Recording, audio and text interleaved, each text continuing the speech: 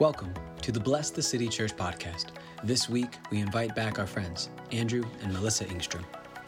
Today, we have some good friends that are going to be sharing the word with us this morning, Melissa and Andrew. They're good friends from Westgate Chapel. And Westgate Chapel is a beautiful place where God has been churning a well of revival and seeking God's heart for the last 30, 40 years that you guys have been running after it. So I'm really honored to get to have them share. Melissa helps lead an organization called Church Awakening, which is the center of the Church Awakening conference that we try to go to every year. And so can you just give them a warm Blessed City welcome? Well, good morning. It's so good to be with you guys. You have such a special community here. Andrew turned to me in worship and he said, it feels like this place has such good bones, like the bones of your church are healthy. This morning, we want to just share about responding to the invitations of God and how to remain soft, how to remain soft-hearted, really. That's a theme throughout all of Scripture, to remain soft-hearted, to listen, to respond. There's this quickness. There's a timing in the Spirit that's really important in terms of how we listen, how we respond to God. So we're going to be sharing from a psalm, sharing from one of the stories that Jesus shared today. But I want to just begin with a visual. Last night as we were driving home, my family, most of my family lives in Bellingham. So we were at my grandpa. My grandpa Claude is here this morning. My grandpa's 89th birthday last night. Married 66 years. And we were driving home to my parents' house in Linden. And it was dark out, and there was this white farmhouse on Hannigan with there was this porch light on and this beautiful, really cozy-looking rocking chair just sitting on the porch in this porch light. And I thought, isn't that like the invitation of God?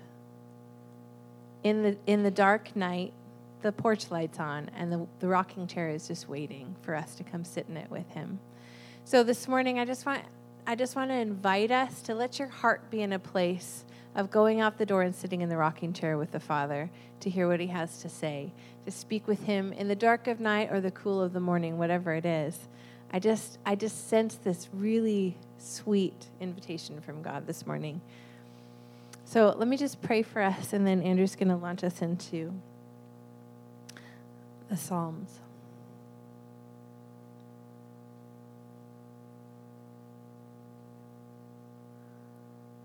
God, we love you. God, we love you. We love you, God. There's no one like you.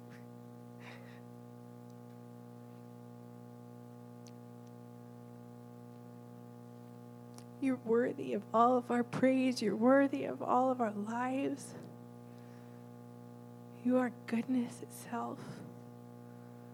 God, forgive us for the ways that we turn to other things thinking, for some reason, that they will be better than you. Jesus, we ask for the magnet of God to respond to the magnet in our hearts and to draw us near to you this morning. We invite you, Spirit, to do what you want. We just give you this time right now. Would you move through us? Would you move in our midst? And would you cause this place to be a wellspring of life for the city of Bellingham?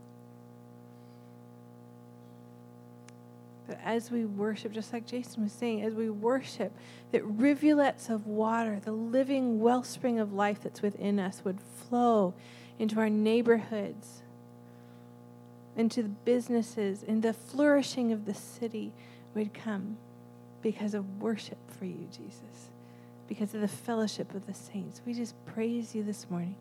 We give you this time. We bless this community of beautiful people. In Jesus' name, amen.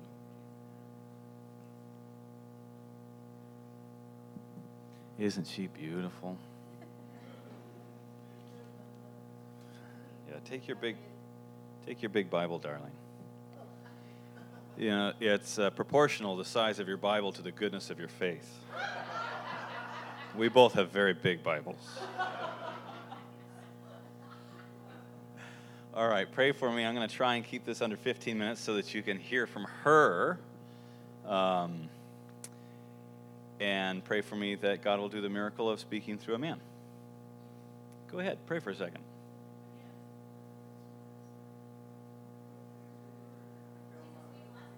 Oh, yeah. Thank you. Thank you. Hallelujah. Oh, I feel that, people. All right, stop. I get a little wobbly in the spirit. All right, yeah, I can feel it when it's going. First, let's start with a little dessert. We love you. We are so glad to be among you again. So, we're just going to have some morsels from Proverbs, literally just for fun. This is what the Lord had me in the day before we came, on coincidence, of course. Proverbs 11:10. The whole city celebrates when the godly succeed. They shout for joy when the wicked die. Upright citizens are good for a city and make it prosper. God bless the city. A gracious woman gains respect, but ruthless men gain only wealth. Give freely and become more wealthy. Be stingy, lose everything. The seeds of good deeds become a tree of life. A wise person wins friends. More popular translation, wins souls. Ah, tasty, tasty. Your word is like honey to my lips. Let's talk about honey. So I'm going to be preaching out of Psalm 95 today. About 5 years ago, I went on a walk. Or rather, this time I was in my parents' house at like midnight. I was praying in the living room by myself, and the Lord gave me my direction for the year, my word for the year. It was December 31st. And this year, it was, do not test the Lord your God. And I was a man of faith. I was a man of prayer. I was in ministry and fully, in the Lord. I don't think I've had a time where I wasn't genuinely with the Lord. But I have also been with YouTube. I have also been with my TV late at night when the Holy Spirit had a better plan and told me about it. And I didn't listen. I have children now. I have 4 beautiful children. Thank you, Melissa. And as they have increased, so has their confidence. And I know what it is to feel tested by someone who will not listen to you. I don't hate them. I don't want to kill them. I don't want to kick them out of my family. I don't want to zap them with lightning. I don't turn against them. I love them, right? But I'm tested by them, right? So we're going to talk about Israel. What better example of testing God? So he sent me to Psalm 95. He sent me to Psalm 81. And he also sent me to Lamentations 3. Was my scripture that year. Oh, I say it with tears. I remember the gall, Lord. But that's the only chapter in Lamentations with a good part in the middle of it that says, but I remember these things, and therefore I have hope that his mercies are new every day. Great is the faithfulness of God. Woo! So I had to figure out what he meant by test God, because the thing referenced in Psalm 95 and 81 is the waters at Meribah, where Moses struck the rock. And I was like, Lord, I know that you're working on me, that I'm not following you perfectly, but I don't feel like I'm like that. What? Right? So I had to figure out, what does it mean, do not test the Lord your God? Why is that my word this year? And what do some of these verses mean? Open your mouth wide that I'd fill it with honey from the rock. Okay, let's do Psalm 95. Thank you very much. Okay, I'm going to go out of the New Living Translation. Come, let us sing to the Lord. Let us shout joyfully to the rock, our salvation. Let us come to him with thanksgiving. Let's sing psalms of praise to him, for the Lord is a great God, a great King above all gods. He holds in his hands the depths of the earth and the mightiest mountains. The seas belong to him, for he made it. His hands formed the dry land too. Come, let us worship and bow down. Let us kneel before the Lord our God, our Maker. For he is our God, and we are the people of his pasture, and the sheep of his hand. I got to cut you off there. I got to keep going. If only you would listen to his voice today. The other translations say, today, if you will hear his voice. This version says, if only you would listen to his voice today. The Lord says, do not harden your hearts as Israel did at Meribah. Aha, that was the key. What's that mean? As they did at Massah in the wilderness. There's an account in Leviticus or in Numbers and in Exodus. They don't entirely line up. They're not exactly sure where Massah and Meribah are, if Massah's the place and Meribah's more a description.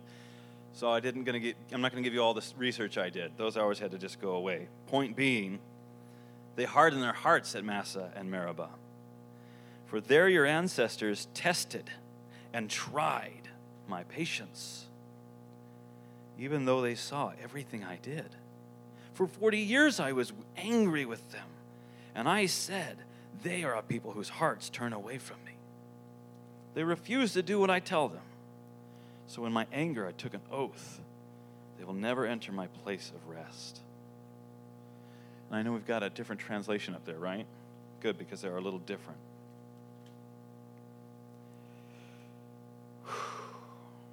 Okay, I got to open my wife's iPhone here. No Face ID. There we go. Meribah means quarreling.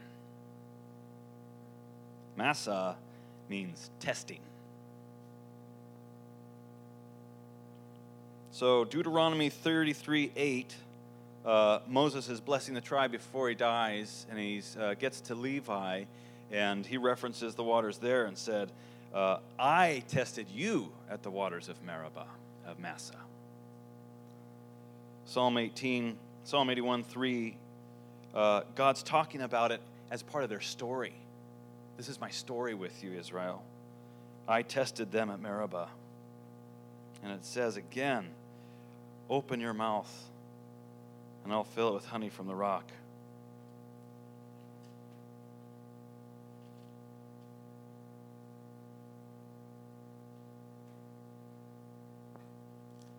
Which we didn't get to.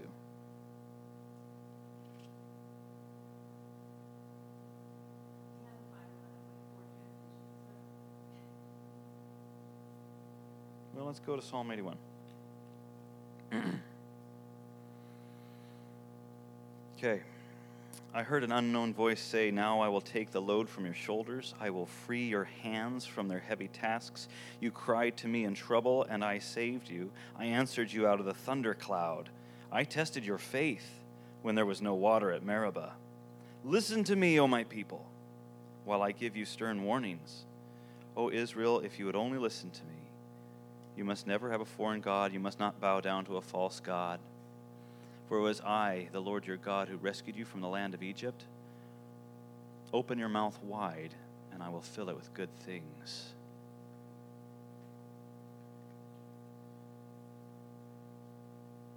Does that translation I read not have honey from the rock in it? Are my pages stuck together?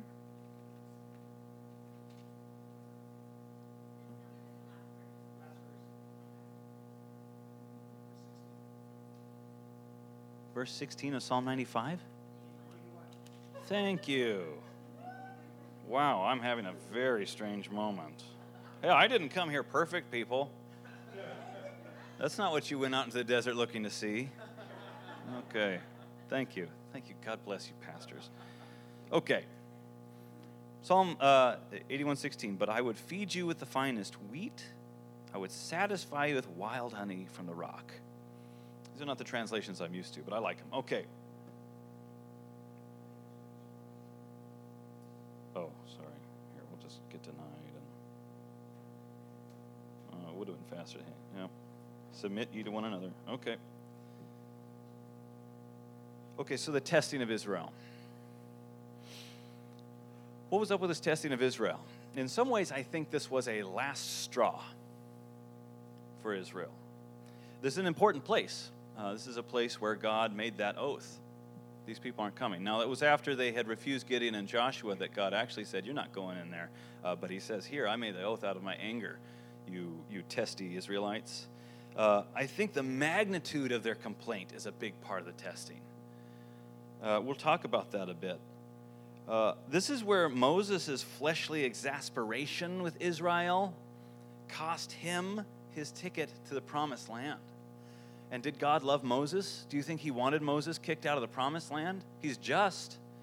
Moses was supposed to speak to the rock. He spoke to the people and struck the rock. He was mad. And we can all get it. I think God was mad at them for costing Moses that. But he had to get real with Moses.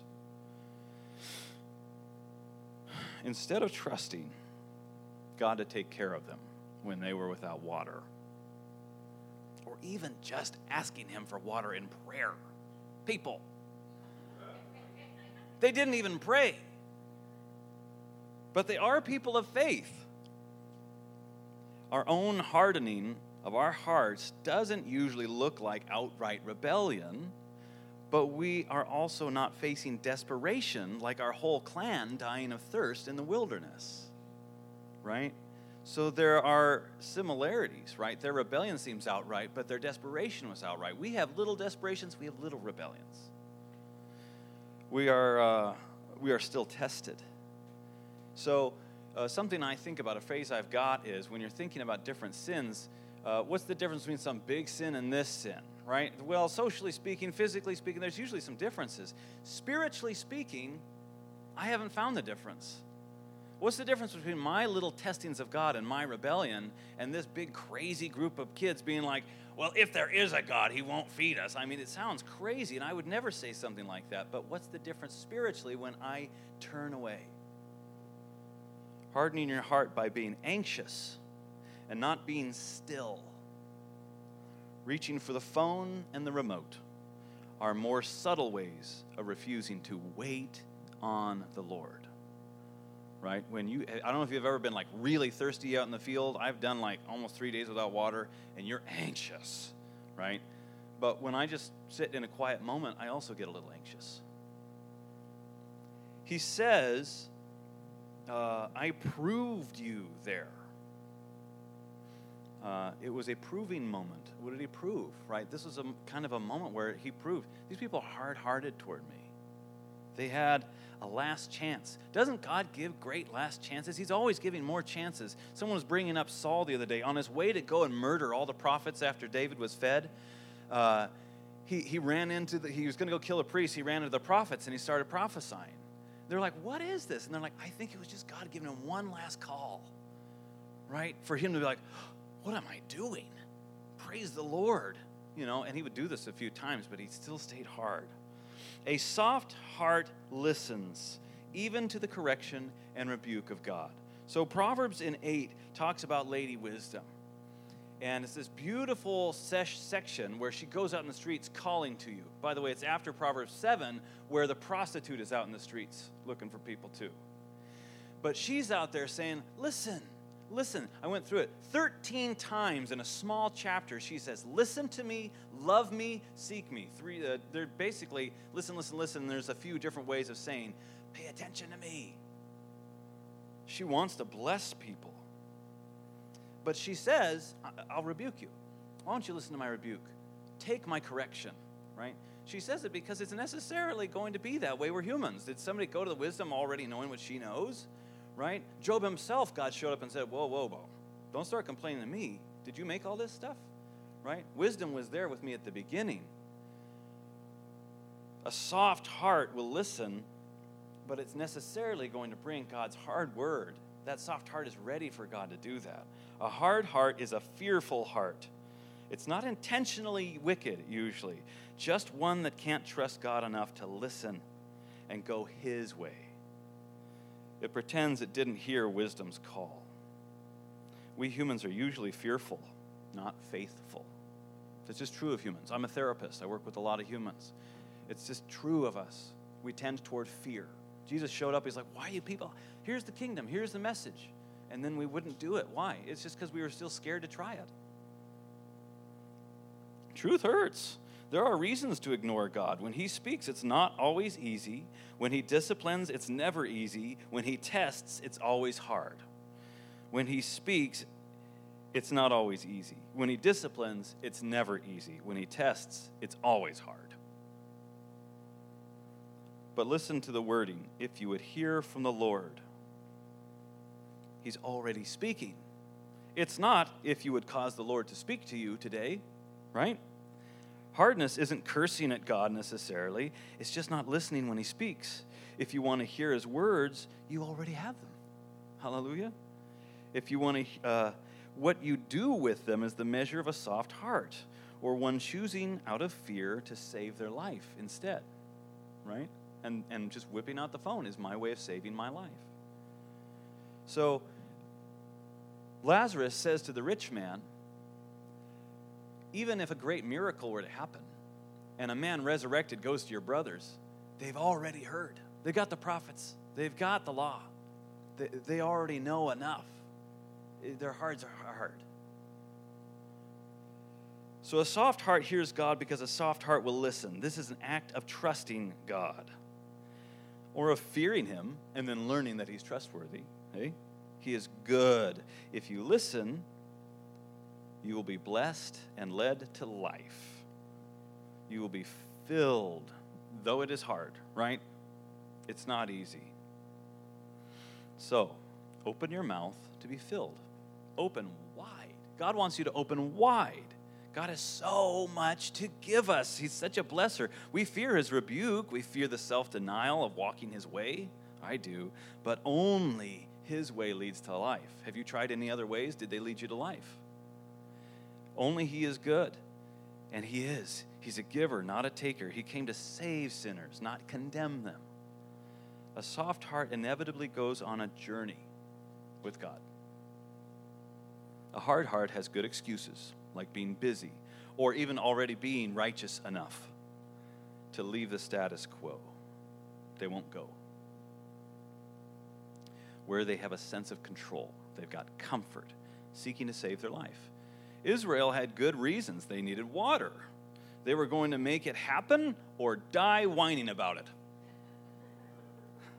Ironically, they were a people of such faith that they saved their lives by complaining to the God they refused to acknowledge. Are we much different? God greatly desires to bless us, but we must choose to listen to receive it. If you listen to every word, every direction, every rebuke, every conviction.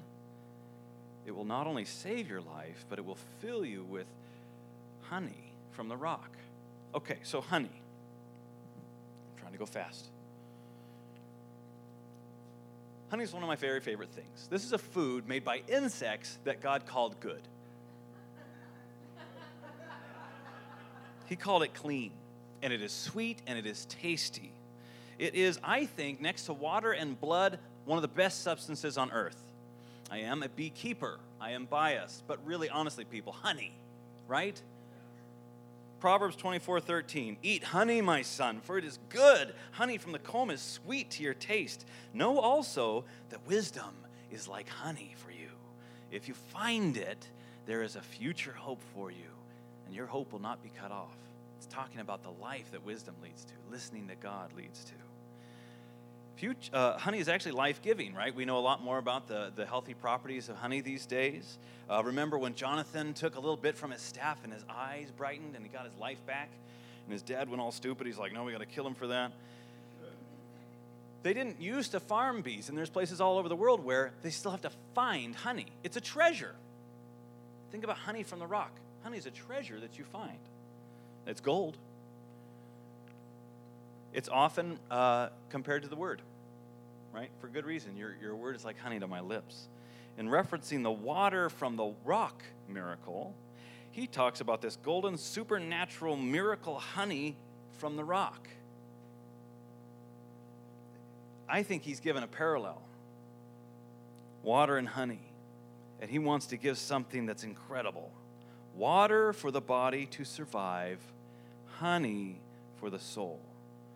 That supernatural gift of God, right? Just finished a fast. Man doesn't live on every word, on bread alone, but he lives on the word of God. And I can tell you, many days in this fast, I would just pray and eat. My tummy wasn't filled, but something was, and I got my strength. There was this holiness happening. Jesus said to Nicodemus, "But if you don't believe me when I tell you about earthly things, water, how can you possibly believe if I tell you about heavenly things, honey?" So he wants to give us this honey. It's coming from the rock. I'm like, what's the rock? Well, God's often the rock of our salvation. It's in the context of supernatural provision from impossible places. I had this awesome opportunity to go meet with my pastor, Alec, this week. And what a great guy. He's like, "Hey, I have a question for you. What do you think about this honey from the rock? What does that mean to you?" And of course, he starts out with like, "Oh, I don't know." And then he's like, kaboom, like a million years of doing amazing pastoring. He's like, "But it seems to me that rock is an unlikely place to find your honey. That it is a hard place where you will find your honey when you listen to the Lord. That it is an obstacle, an immovable thing. You listen to the Lord, you'll go into hardship. Jesus promised that. But fear not, I've overcome the world, and I will give you honey from the rock." So the main question is, what is it to open your mouth wide? That's what we want to do here. We're not here to call you hard-hearted. I am sometimes. I'm assuming you are too. But we see a beauty here, right? We want to talk about what it is to see that soft-hearted faithful here are on the journey with God, being filled with abundant life. There's a couple ways that I've learned specifically. Fasting's one of them. I had my mouth open. It's mostly to do with attention. When you walk with God and you're paying attention to him, that's when he can give you not bread and water, right? He may well give you, in your faithfulness, a check in the mail or heal your back. Great. But usually the gifts he gives us are words we treasure up in our heart. Words of life. Things that change the soul. The kingdom's about sufficiency. When the eye is filled with light, you are more content, and every bit more is glory. Glory to glory, more. When you're seeing and looking at what God is doing, when you've got his attention, you're filling your eye with light. And it's just everything he gives you is neat and nice. When the eye is filled with dark, remember that passage? You're doing deficiency work. You're always finding out that there's not enough. You can never do enough or get enough, and you'll focus on doing it all yourself rather than receiving, because deficiency happens in the context of your Father. Deficiency in the light of God being there. It's the orphan spirit. You're on your own. He has not done enough, and you must take up the burden and try and move it. You'll always see in that light more than you can possibly do. When your eye is filled with light, it's always getting better, and people are coming to the Lord. When the eye is filled with dark, there's more than, it's too much. You're getting overwhelmed. But he says, come into my rest. He says his yoke is light. He says, don't worry. Don't think of how to fix every problem. Think of what God has done, what he's doing next. Open your mouth wide. Receive. He's a God who wants us to receive. We're just his children. Today, if you would hear. Not today, if you would save your city. Don't harden your heart. Don't fear there isn't enough, like Israel who complained, who tested God. Hear. Hear from him. Don't fear or look at the waves. Walk with Christ in the Garden of Olives and in the Garden of Gethsemane. Right? I'm trying to skip some things here. Another way to open your mouth. Be still. Been practicing that. I got a word from a cowboy in Montana. It's a story we'll have to skip. It was pretty crazy. He was like, hey, I have something I want to share with you. And he basically says, you go find a tree, you lean on it, and you shut the bleep up. And just listen. And I was like, yes. So I've been literally leaning against a tree, my favorite tree, and learning to be still. And I said, God, be still and know that I am God. What do you mean, be and know that I am God? Like, I get it, but tell me more.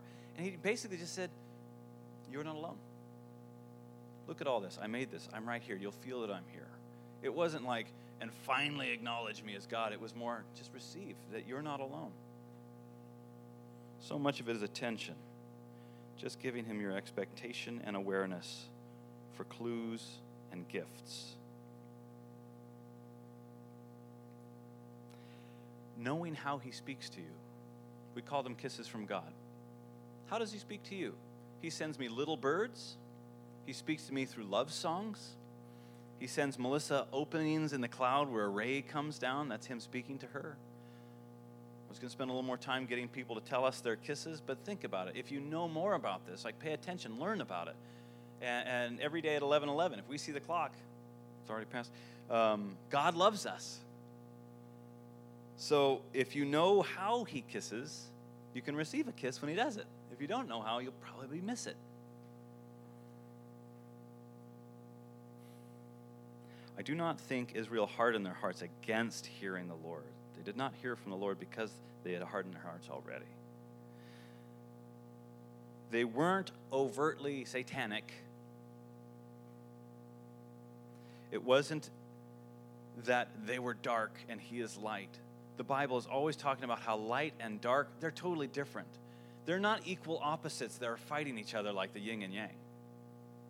This glory, and then there's just sad death. Right? If your eye is filled with dark, your body is filled with dark, how dark is that darkness?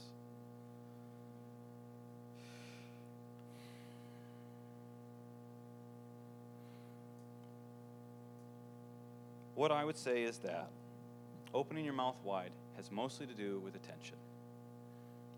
I would say that if we get into the specifics enough, you can actually make a religion out of it, right? You make a formula instead of a relationship. I think they're the opposite. But walking humbly with God. For me, it's literally walking. What is it for you? Where is your secret place? I heard Louis Engle talking about a guy who told him about the whispering place. He says, I've learned that God speaks in a whisper because he wants me to be so intimate and still that I have to lean in and be quiet to hear from him. And that's why he'll whisper. Not because he doesn't want me to hear, but because he wants me to be in a listening. Where do you go to be in your secret place with him? What's that place for you? One thing that you can really do that has really helped me is I go through Psalm 24. I go to a secret place. I quote, the earth is the Lord's and everything in it.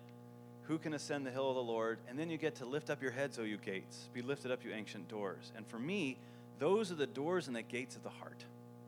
I think the ancient gates are the things I shut up so that I don't have to hear him, and I have plausible deniability that I didn't hear him, and that's me rejecting the Holy Spirit because he's talking. And so what I say is, open wide, you ancient gates, and then I ask a question. And if you want to feel what hard heart is versus soft heart, this, I think, is your fastest ticket to that little moment of feeling your heart harden. I say, Lord, is there anything I'm trying to hide from you or myself? And every time, Holy Spirit says something quick, and I don't want to hear it. And I'll tell you, more and more of the recent years, I've been getting no. And I'm like, yes. It's the best. So you might, get the approval of God. Great, right? But if you are hiding something and you ask Holy Spirit to tell you, he will. He will. And you'll feel that, I don't want to hear it. And that's the hardening. I don't want to listen. On to my list, Melissa. Thank you, Andrew. Isn't that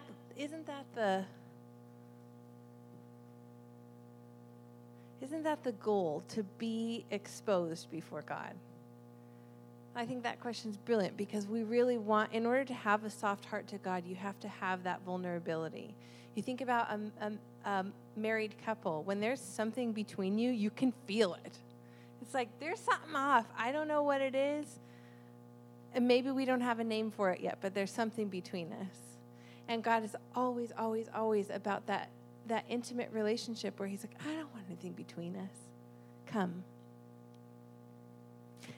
The thing that strikes me, I asked the Lord, what was the testing? What does it mean? What would it have meant for them to believe that they were not alone? Or what would it have meant for the Israelites, to have a soft heart in that moment? And he said to believe that they weren't alone. Just put yourself in a situation. For example, I worked for almost a decade at the Union Gospel Mission of Seattle. I worked with hardened people. Not just hardened in heart, but just they've been through stuff, man. When you're on the streets for years, you're hard. You know why? Because you're on your own. Because they have learned often from the time that they were in the womb, I'm on my own here. And we as humans have this tendency, whenever there's this sense of aloneness within our bodies, within our communities, I got to get hard because it's not safe to be soft here. And I think what God's invitation to us always is it's safe to be soft here. I will take care of you. I will provide for you. I will be near to you. I will draw you near to me. If you would only come to me, that I would not just give you water from the rock when you're thirsty, but I'll give you honey that will quicken you. I want to land. I asked the Lord, okay, well, what? Andrew had this really clear, I'm supposed to speak to this honey to the rock. So I went to the Lord, I said, and I have 4 kids, so sermon prep often means you have half an hour. What are you going to say, God? And I've learned that God's just efficient with me, right, in this season. So I said, Lord, what do you want? And he said, not Psalm 22, Matthew 22. So I've been doing a deep dive in Matthew. So sometimes I find that in the seasons of life where you're really, really busy, that the deep study that you do in your personal life bears fruit outwardly. So I'm just going to take you through, and we'll land here. I know we're probably getting tummy grumbles for lunch. But I'm going to land on the parable of the wedding feast, because it has this element here of the feast that God has provided for us. And this is what he says the kingdom of God is like. So let's just read it together. Can you pull up Matthew 22? If you're reading along in your Bible, Matthew 22, verse 1. I'm reading from the ESV. And Jesus spoke to them in parables, saying, the kingdom of heaven may be compared to a king who gave a wedding feast for his son.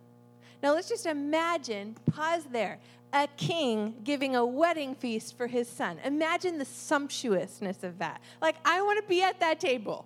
I want to be at the king's wedding feast for his son. Are you kidding? Those things last for days and days and days. That's amazing. This is what he calls the kingdom of God's like. That's what he begins with. He begins with the feast. He says, I have something prepared for you. It's a feast that is the king for his son, this wedding banquet prepared for you. And he sent his servants to call those who were invited to the wedding feast, but they would not come. What? It seems so crazy, right? But like Andrew was saying, it's like, why am I not responding to you, God? I know your goodness. What is this hard? I think it's sometimes hard-headed as well as hard-hearted, right? But listen to the mercy of God. They refused to come. Again, he sent other servants.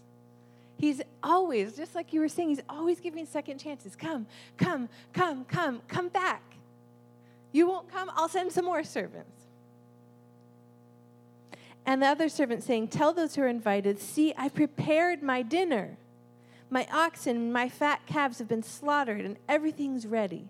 Come to the wedding feast. The Father's invitation again to us. Come to the wedding feast.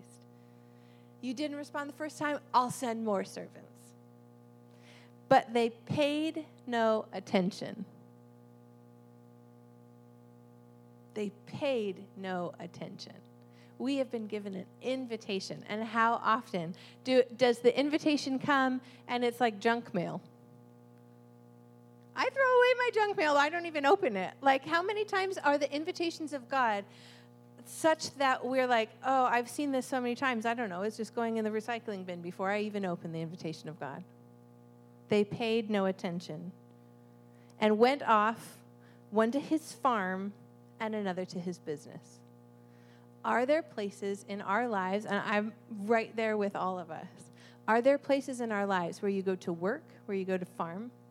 Farming has an urgency to it, right? If you've ever been I grew up in Linden. So around farmers, there's this sense of, I have to get this done because this has to get done at this time and this time and this time. We are so often caught up in our own timelines that we miss the invitation of God to pause. There is urgency within farming, right? There is urgency within our lives to do the thing because I need to do the next thing because the next thing and those people and my livestock and whatever. But the point is that farmer, whoever went to his farm, he was on his own. I got to do this thing, so I got to take care of it. Sorry, I can't respond to this invitation. The next one goes to his business. We all got business, man. He goes to his business. He doesn't pay attention. And then the third group, they seize the servants, treat them shamefully, and kill them.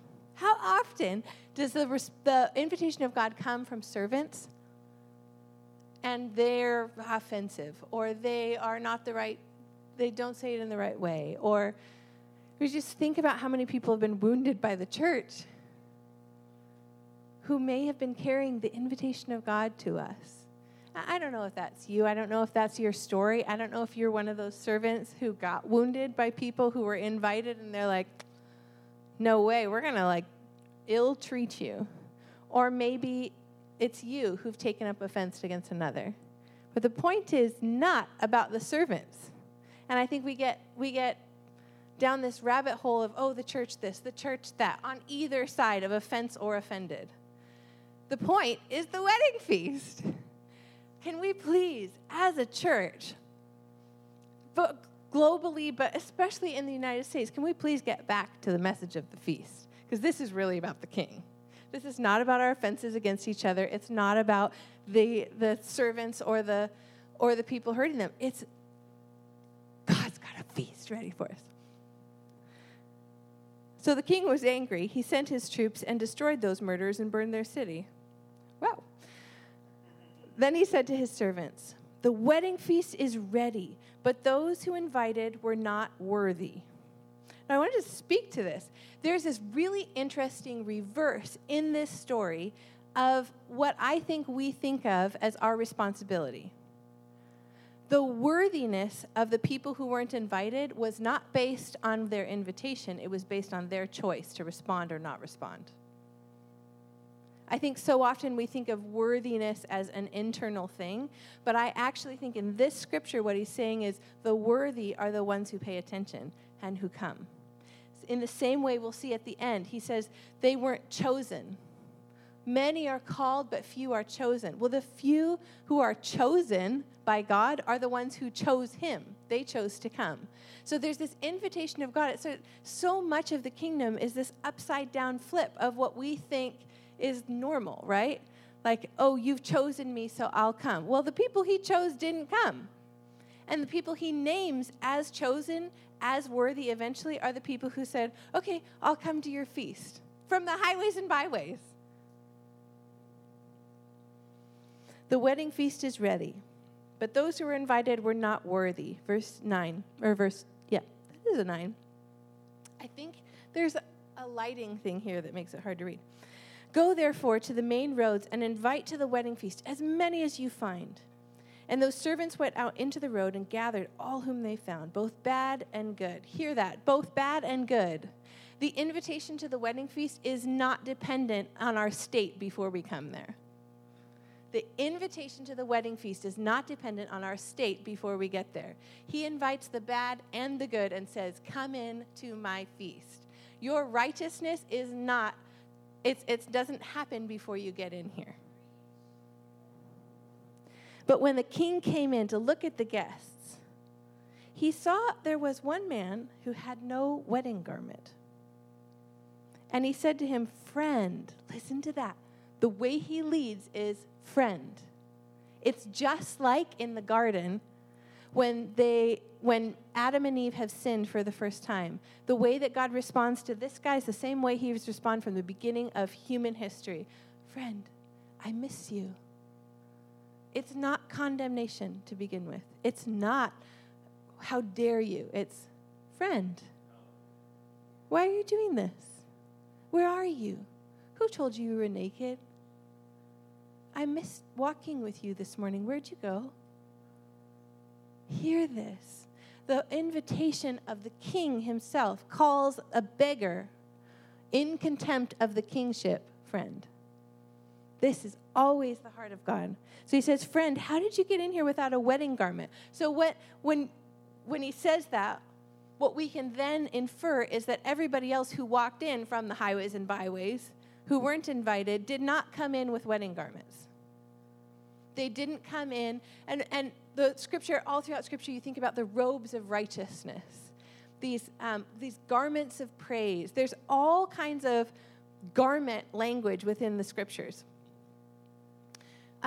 In this, as we're talking about the kingdom of God, well, like what is that? What's the wedding garment? I think it's a garment that he gives us. It's, "I have clothed you in white. Though your sins were scarlet, I've clothed you white as snow." So this guy comes in, he says, "Well, why? The garment was offered to you." We can expect that the garment was offered to the man who was not wearing it. It's not, "Oh, no, nobody gave me one." It was there for you. What, "Friend, why are you not wearing your wedding garment?" And he was speechless. How often are we speechless when God catches us out and we're like, "I have no reply." You know why I have no reply? It's because I made a choice to not do this. He doesn't say anything, and it's not out of innocence, I don't think. I'm reading into the story a little bit, but forgive me, I'm an actor, so I always read into stories. Then the king said to the attendants, "Bind him hand and foot, cast him out into the outer darkness. In that place there will be weeping and gnashing of teeth. For many are called, but few are chosen." So I just want to land on that. Many are called, but few are chosen. The man who chose to not wear the wedding garment was acting in contempt for the crown, saying, I'm going to be here, I'm going to eat your feast, but no thanks. I don't need that garment. I don't need that wedding thing. And God's like, that's not really how it works. And also, for all of the 79 other people out of 80 who chose to wear the wedding garment, a good leader says, I'm not going to let this contempt poison the other people, right? How often has one bad apple? I mean, if you've been in church long enough, you know as soon as one person starts grumbling, one person starts being bitter, it starts having ripple effects all throughout. I think this is actually not necessarily just his, hey, bro, this is a boundary. You got to wear this wedding garment. You're out. You can't do this. But I think it's also the effect of a father who is saying to the rest of those who have chosen to wear the garment, it's safe to be soft here. It's a good father who says, I will protect you. You are not alone. You are at my feast. So if this feels woo-woo to you, like, okay, woo-woo is maybe a bad word. If this feels, if you're like, okay, these were great concepts. What does this actually mean? Later in Matthew 22, and we'll land here. Later in Matthew 22, Jesus, the Pharisees, the Sadducees, they're all trying to trap Jesus. They're saying, okay, well, what's this and what's that? Well, then they say, well, what's the law? Now, so the reason I'm mentioning this is because we think, what is my garment of righteousness? What's the honey from the rock that I'm eating? What's the garment that I'm wearing when I enter this feast that you have offered to me? And he says all of the law of the prophets is summed up. It hangs on these two things. This is just a few verses later. We don't know chronologically how much time passed. But he says, love the Lord your God with all your heart, soul, mind. In another passage he says strength. This is the first and greatest commandment. Love the Lord your God with all your heart, soul, mind, and strength. The second is like it. Love your neighbor as yourself. So I just want to encourage you today. You think about your heart. Your heart's your affection, the things you enjoy, the feeling of love. Andrew said last night, I think the heart is the thing that actually chooses. When you say put your heart into it, it's your heart that chooses. Your soul, I think, is the thing that experiences. Your soul is the thing that you go to for rest. If you're finding you're going to something else for rest, a good, I think, litmus test for how's my soul doing in response to the invitation of God is, am I going to him when I'm tapped out? What do you go to for comfort and rest? Your mind, your priorities. Are your priorities, are your decisions, is your thought life? Is your thought life leading your strength into the things of God? And secondly, how do you love your neighbor as yourself? Put up Romans 12. Can you? Sorry. Romans 12, verse 9. This is just super practical. It says the subtitle in my Bible, every Bible has a bit different subtitles, but it says characteristics of a good Christian.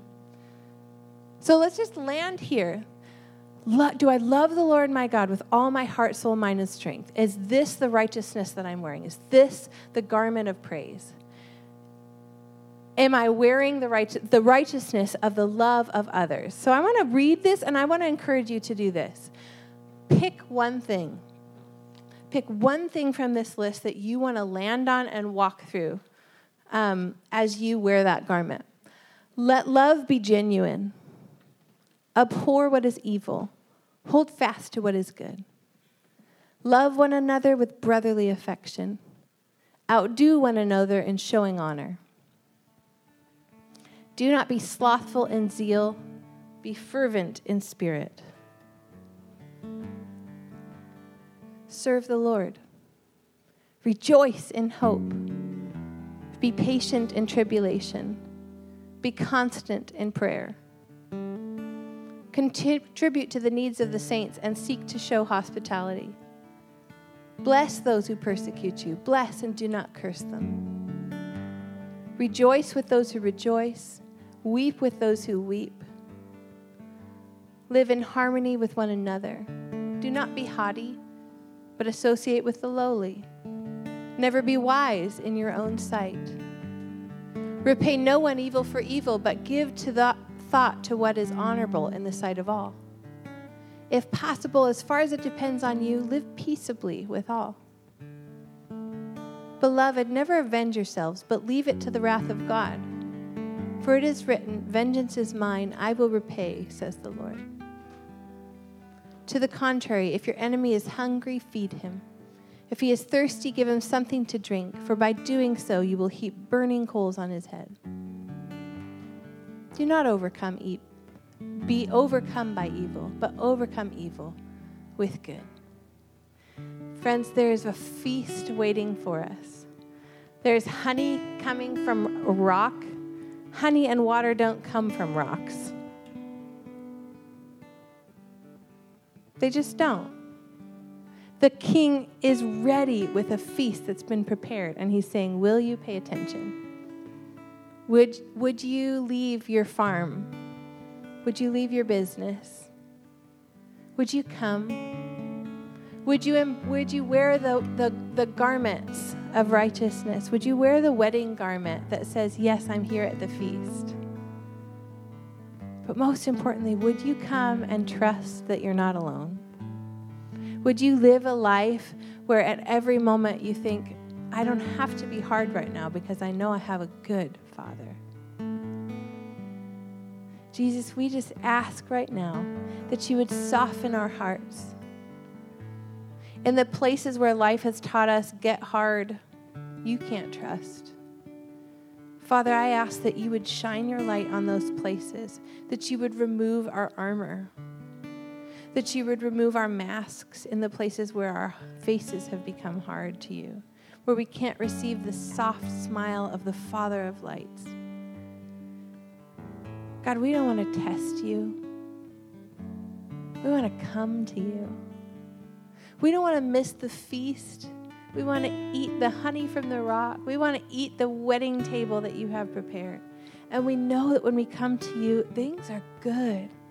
So we just declare as a people that we trust you, we love you, we honor you, and we want to eat from your good, good table. Thank you, Father. Would you lead us into life? In Jesus' name, amen. This message was preached on October 23rd, 2022. For more content, you can find us on Facebook or at blessthecitychurch.com. Thanks for listening.